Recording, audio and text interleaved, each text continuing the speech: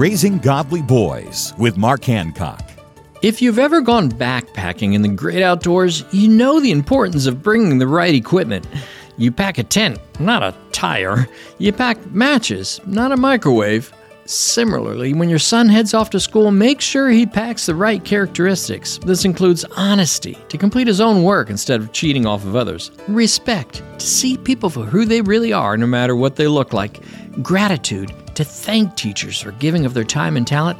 Kindness, to make life better when challenges arise. And courage, to stand up and do right no matter what.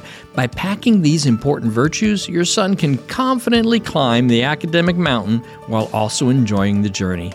For more encouragement and parenting advice, visit Trail Life USA or RaisingGodlyBoys.com. Free help in raising godly boys is at RaisingGodlyBoys.com.